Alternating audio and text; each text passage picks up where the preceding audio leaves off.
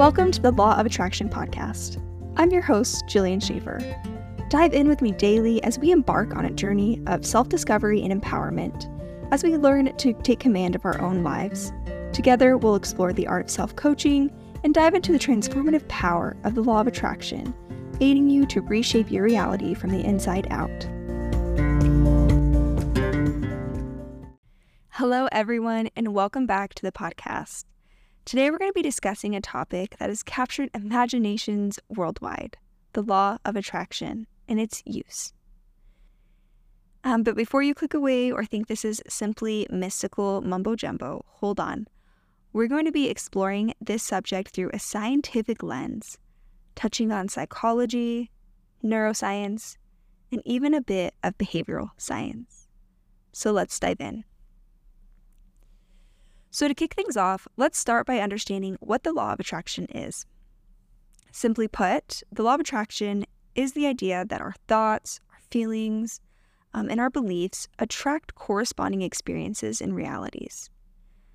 Now, while the traditional explanations often wander into metaphysical territories, let's focus on the scientific aspects, specifically the psychological effect of our thoughts, beliefs, and behaviors.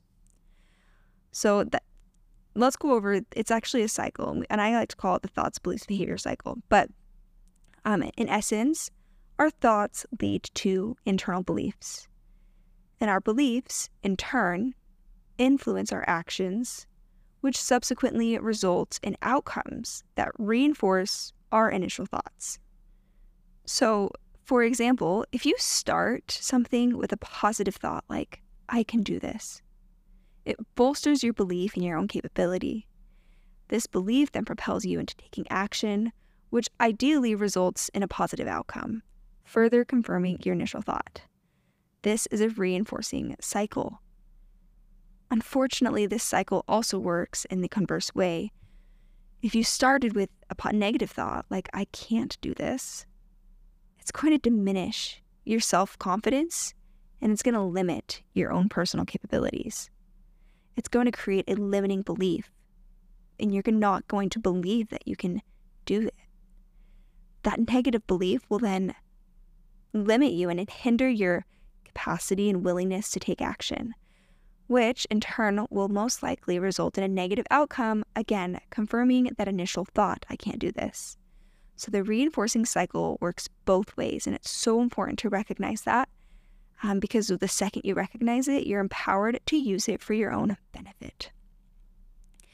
So now you may ask, how does this cycle actually benefit us? So positive thinking has a compounding effect, especially when it comes to emotions and behaviors. And there's something called the self-fulfilling prophecy. So this process is closely related to the psychological principle known as the self-fulfilling prophecy. So when you expect a specific outcome, your subsequent behaviors align to make that outcome more likely. So, say you expect to perform well in a job interview. This positive thought and positive belief could lead to better preparation, a more confident demeanor, and ultimately a more successful interview. But there's even more to this. So positive thinking also impacts our emotional regulation.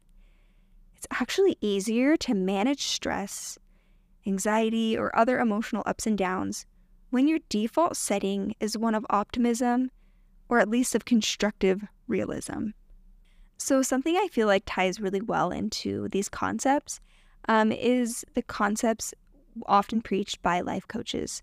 So coaches often emphasize the importance of becoming aware of our self-beliefs or our limiting beliefs. So identifying and changing limiting beliefs can be quite transformative.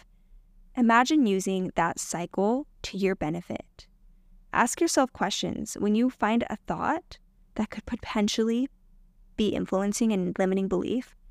Simply challenge it with these questions. Is this thought serving me? How does this thought serve me? What purpose does this thought have in my life? And how does this thought make me feel? And just an awareness of these beliefs and the opportunity to challenge them gives you a chance to reshape them. influencing your thought, belief, behavior cycle positively. Okay, now moving on to a little bit of neuroscience, as I promised in the beginning. So when you're stressed, your brain actually goes into what's called the fight or flight mode. And this actually activates the amygdala, or the emotional part of the brain that is responsible for kind of a stress response in fight or flight experiences. So what happens is the amygdala will then restrict the functioning of the cortex by releasing a set of hormones, which, if you think about like adrenaline, it's going to restrict the part of the brain, including your prefrontal cortex. And this is the part of the brain that's primarily responsible for creativity, problem solving, and even your active memory. So in simple terms, stress and stressful events can actually dumb us down temporarily. It limits our capacity to think rationally and remember things effectively, thereby confirming our stress-induced negative thoughts. So managing stress and using the law of attraction and positive psychology to get us out of these ruts isn't just about feeling better. It's about thinking better too. Once we learn to regulate our emotional responses, it's easier to foster positive thoughts and beliefs, which in turn make it easier to generate constructive behaviors. So there you have it. The law of attraction isn't just wishful thinking. It's rooted in psychological principles and neuroscience that inform how we think, how we feel, and ultimately how we act. Armed with this knowledge, you're better equipped to make positive changes in your life. Thank you so much for tuning into the podcast. If you found this episode helpful, please feel free to share it with somebody who might benefit from it too, or feel free to write me a review on whatever platform you use to listen to this podcast. Until next time, keep manifesting, and I hope you have a great day. Thank you so much for listening.